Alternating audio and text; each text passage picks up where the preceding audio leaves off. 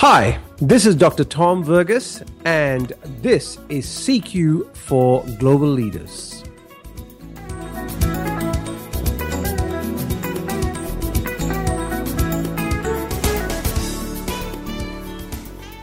Well, our guest this morning is in fact Mark Bassett, who's a fund manager at ISPT. Welcome to the podcast series, Mark. Thanks, Tom. Pleasure to be here. Great. So perhaps you can tell us a little bit about yourself, your background, and what you do at ISPT for the benefit of our listeners. Sure. Well, I'm a fund manager, fancy title for someone who caretakes other people's money. Mm-hmm. So ISPT is about a $12 billion investment house owned by superannuation funds, in particular not all profit to member industry funds. And we specialise in property, office buildings, shopping centres, industrial facilities, car parks, even the odd hotel. Mm-hmm. And my background is actually in engineering. So I'm a structural engineer. Yep. And have worked in many different fields of property, from asset management to development, asset recovery, or distressed asset recovery, and in particular now for the last 10 years here in funds management. Great. So how do you bring your skill set as an engineer into fund management? Well, that's a good question. It's one when people find out I am an engineer and not a valuer or some sort of real estate professional. Yep. They're often quite interested to know how the transition happens. Mm-hmm. In two ways. I think engineering teaches you how to problem solve. Mm-hmm. And essentially it uses maths to do that. And maths is a universal language. Mm-hmm.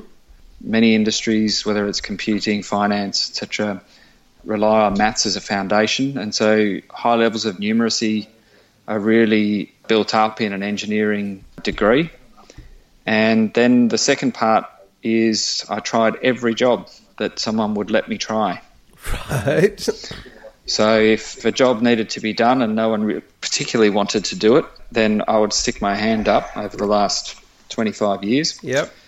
And that's been from cleaning toilets to working in shops on the retail floor to digging ditches on construction sites, driving heavy equipment on construction sites, being a centre manager in a bankrupt shopping centre, doing distressed property, all sorts of things. So I've sat in every chair along the way up to this point. Mm-hmm. Terrific. Great. Thank you, Mark. So I think that's really, that's fantastic because the fact that you are an engineer, so problem solving has been a key skill, and also the fact that you've tried a variety of different roles has given you a much broader perspective on things, isn't it? Because that certainly comes into bias, because one could be biased in terms of thinking, well, what does an engineer know about funds management? So I'm really glad that you've given us some context around that. And so let me just now start. What's your perspective in terms of why you think unconscious bias is such a topical issue in today's world of business? Look, I think there's a lot of avenues for people to make decisions based on bias. So everyone is on the receiving end of bias. I look a bit younger than perhaps my position warrants. I look a bit older. I look a bit different. I'm Asian. I'm female. I'm taller, shorter, rounder, thinner. Everyone's experiencing judgment, and the media in particular is an avenue that seems to reinforce lots of judgments on people. Mm-hmm. And it's become ingrained, I think.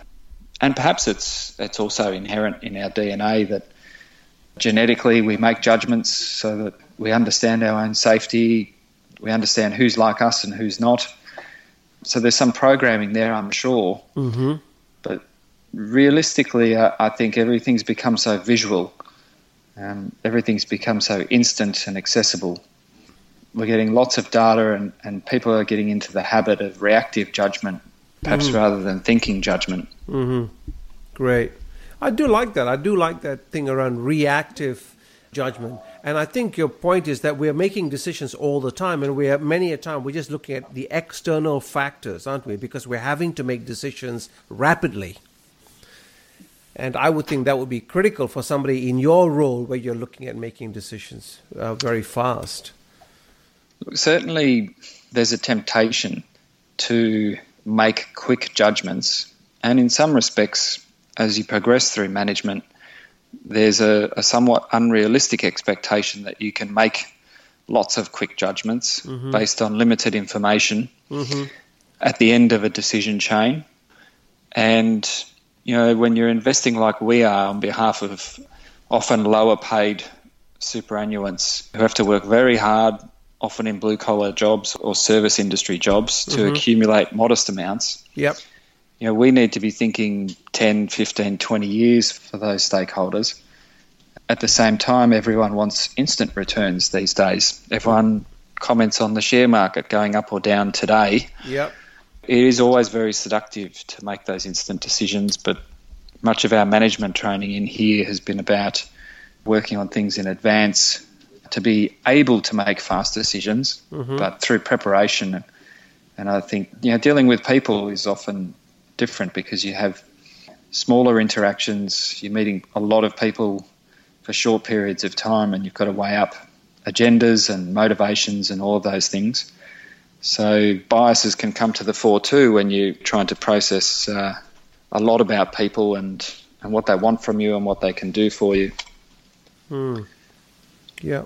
No, yeah, I can see it's quite a dilemma, isn't it? That whole thing around short-term gain versus long-term thinking. And I really like what you were saying about your training that you were receiving at ISPT in terms of decision-making. So I'd like to just focus now around what has been some of the changes that you have made yourself after going through the, you know, awareness raising of bias. Once we went through the bias program with yourself, that was quite complementary to the internal leadership development program that the company was running, which about 40 people, 38 people have been through, and there's another cohort to go. What we're working on there is self-awareness. We're working on impact on others. We're working on how we actually get into the important but not urgent sphere, rather than urgent and important, or quite frankly, not urgent and not important, that people spend a lot of time on. Right. And it's really interesting because you then overlay that with how am I reacting to people, who am I choosing to work with, who's like me, am I making shortcuts based on those type of inputs rather than who's the best person to help me with this task or problem or strategy or execution. Maybe I should be looking for someone who's not like me or not like us. Am I collaborating based on a set of comfortable, familiar and recognisable traits, or am I collaborating based on what is actually needed and best suited to a role? And, you know, we all like to be with people who think like us and validate us. So one specific thing I've done as part of both of those thought processes is bring those together and create a little advisory panel for myself who are people not like me. Okay. Who are based outside of Melbourne, Sydney, Brisbane, Perth, Canberra, you know, the markets that I'm working in. Yep. People who might overlap with me but come from an arts background or a design background, a policy background, a creative pursuit. And whilst engineering can be creative, it's very mathematical and structured. And so, you know, what I've been doing is seeking out people to test myself who are not me and who are not my peers, who are not from ISPT, who are not in my network. The second thing I've done is set myself the task of meeting different people. Yep. So following, if you like, a daisy chain. So I may know someone and ask them, have you got anyone interesting in this field or that, or just someone that you think I might find useful, and then meet that person or have an email correspondence or a LinkedIn correspondence with those people. And that may then lead to another person, and all of a sudden something useful pops out. So I've introduced the company to a guy who runs an incubator, his own incubator for tech startup. Right. I've gone to a lot more conferences and then made a point of personally interacting and connecting with the keynote speakers at every event that I go to stay back and meet those keynote speakers and establish, if not a relationship, certainly a connection that could become a relationship or lead to other relationships. So I've found, part of the bias thing is avoiding your own comfort and familiarity, avoiding your groove and stepping off that and getting out there and seeing a whole range of other people who come from a different perspective. Great. Good. I really like those ideas that you've put into place, Mark. I really like the fact of having the advisory panel, because I think that's really interesting how you have all those kind of variety of people there. And I really like the fact that you're making an effort to meet different people. I do like that concept. And the fact that you're also stepping out at the conferences to speak to different people. So it seems to me that you have consciously made some decisions to actually expand your network and expand your thinking. Yeah, I think I had a little out-of-body experience, if you like, in that. I read something by someone and I thought, who is this guy? It was a guy, and what's his perspective? And he was making some large claims. And I asked around inside the company, has anyone met this guy? And in fact, he had been into our office 5 years ago, but we hadn't kept in touch with him. He had some controversial views on the property market and investing. And we got him in, and I didn't know him at all. And he sort of came with a bit of a scraggly beard and a bit of a 1980s mullet haircut and a bit of a sort of, if not unkempt outfit. He certainly wasn't like us. He was in an outfit that was a bit disheveled. And, I found myself in a visual exchange with one of our other managers as we shook this guy's hand and then turned to go to the seats, where we sort of looked at each other, smirked a bit, raised our eyebrows and passed judgment on this guy. Which was weird because it was my initiative to get him in and find out who he was and what his perspective was. And I found myself catching myself and thinking about our time in the sessions with yourself and thinking, I've just been biased, and it was a reaction. And even though I was attempting to find different perspectives from different people who are outside our traditional sphere of advisors and commentators and economists and bankers and all these people who have these macro views, I was judging this guy. And so I had to then consciously put that in a separate box and lock that away and turn myself back on to why I was there. And he was an interesting guy. Now, some of the stuff was not supported, but he was an interesting guy. He had a very interesting perspective.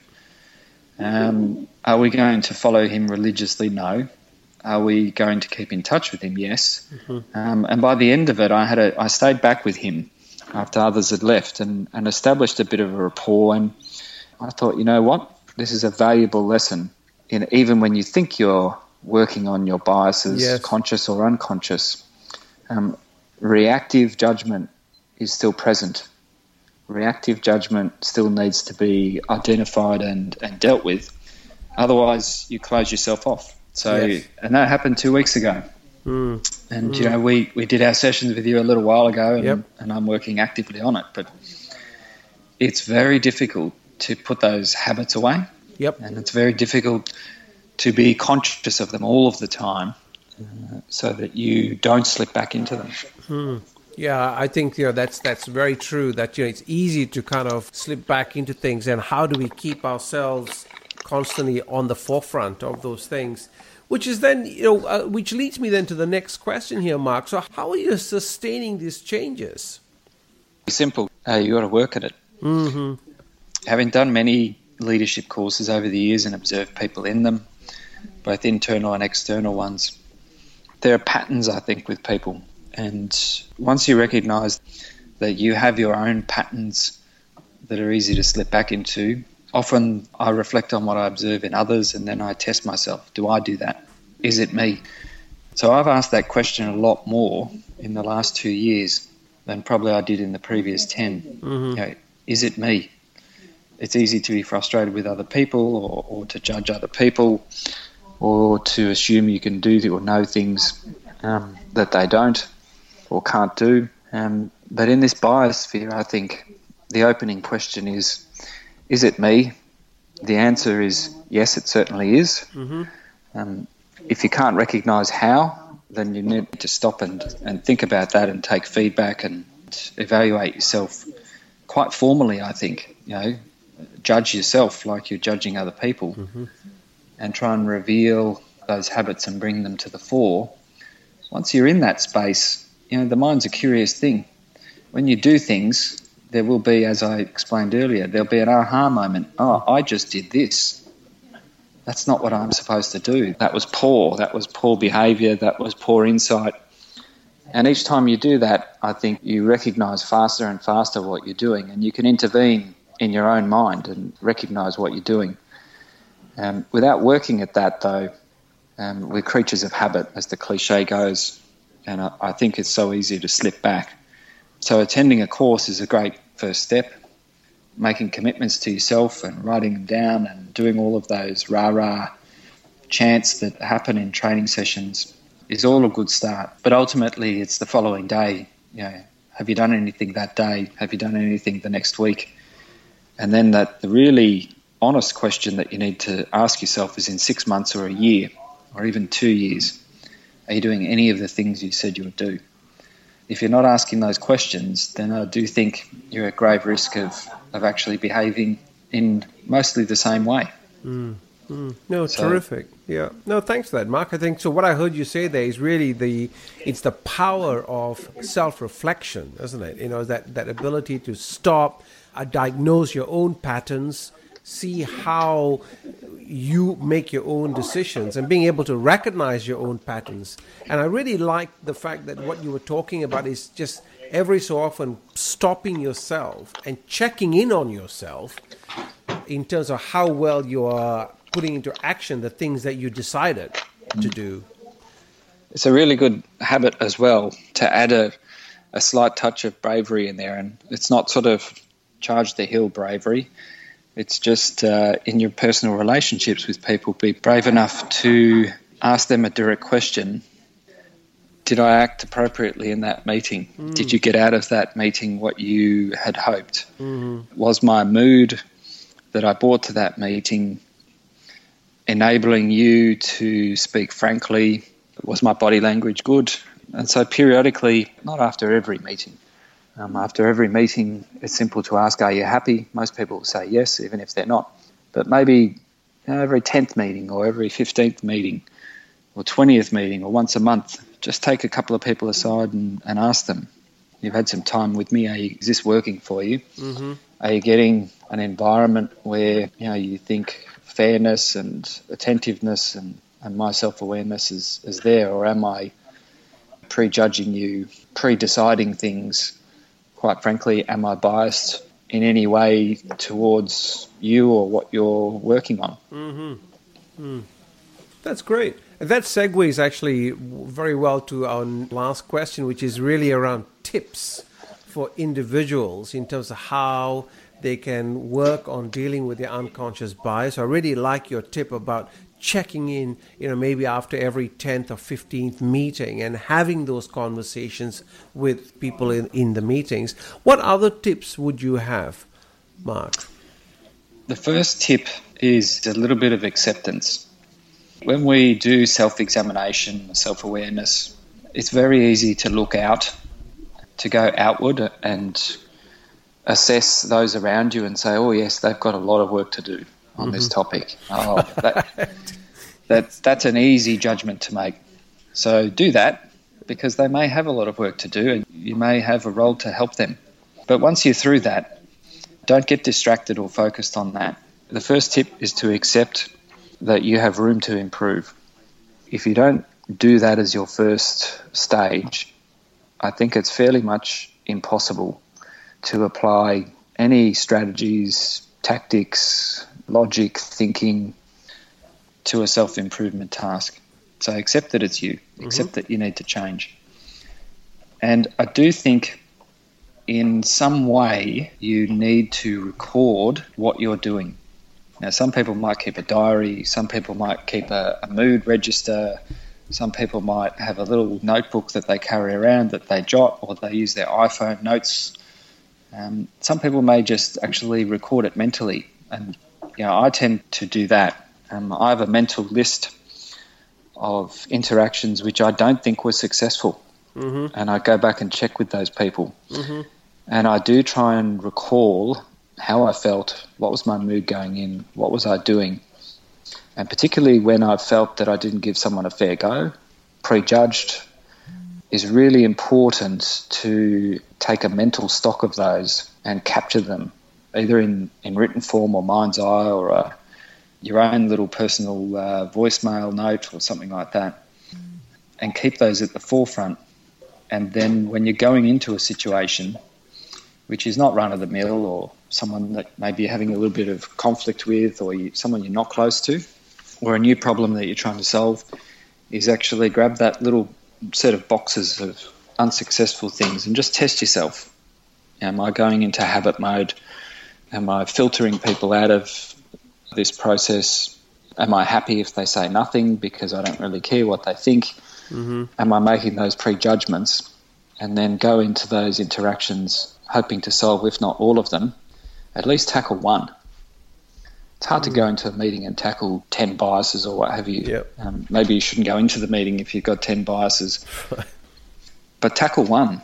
That might empower all of those other people.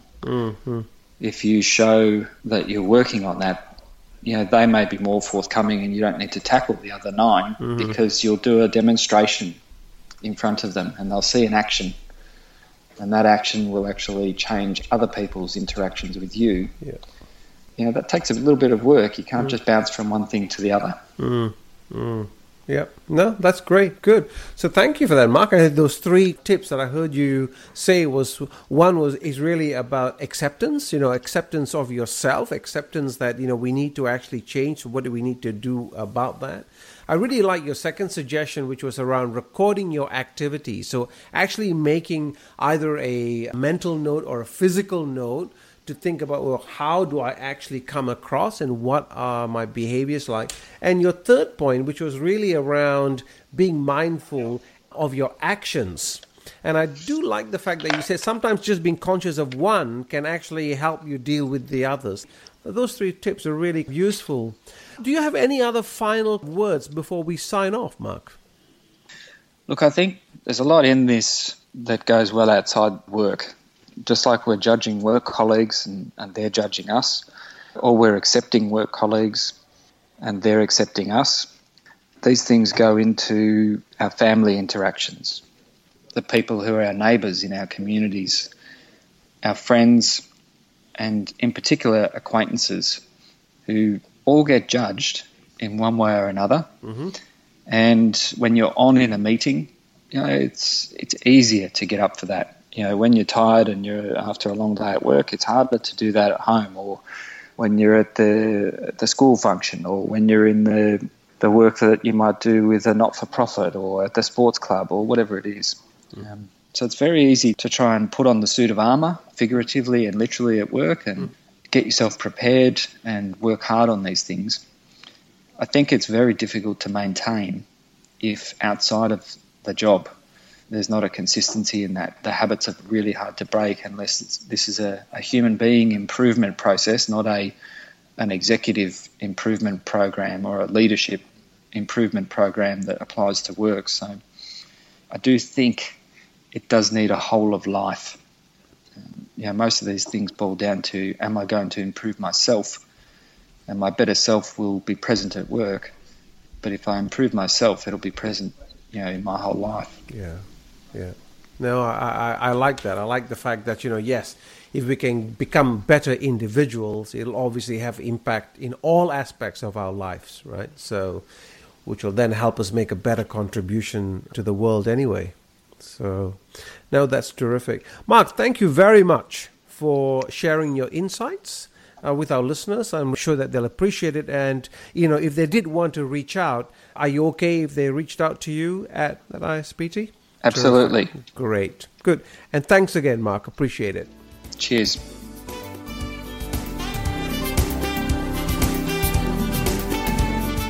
You've been listening to CQ for Global Leaders with me, Dr. Tom Verghese. To find out more, please reach out either via phone, email, or our site, culturalsynergies.com.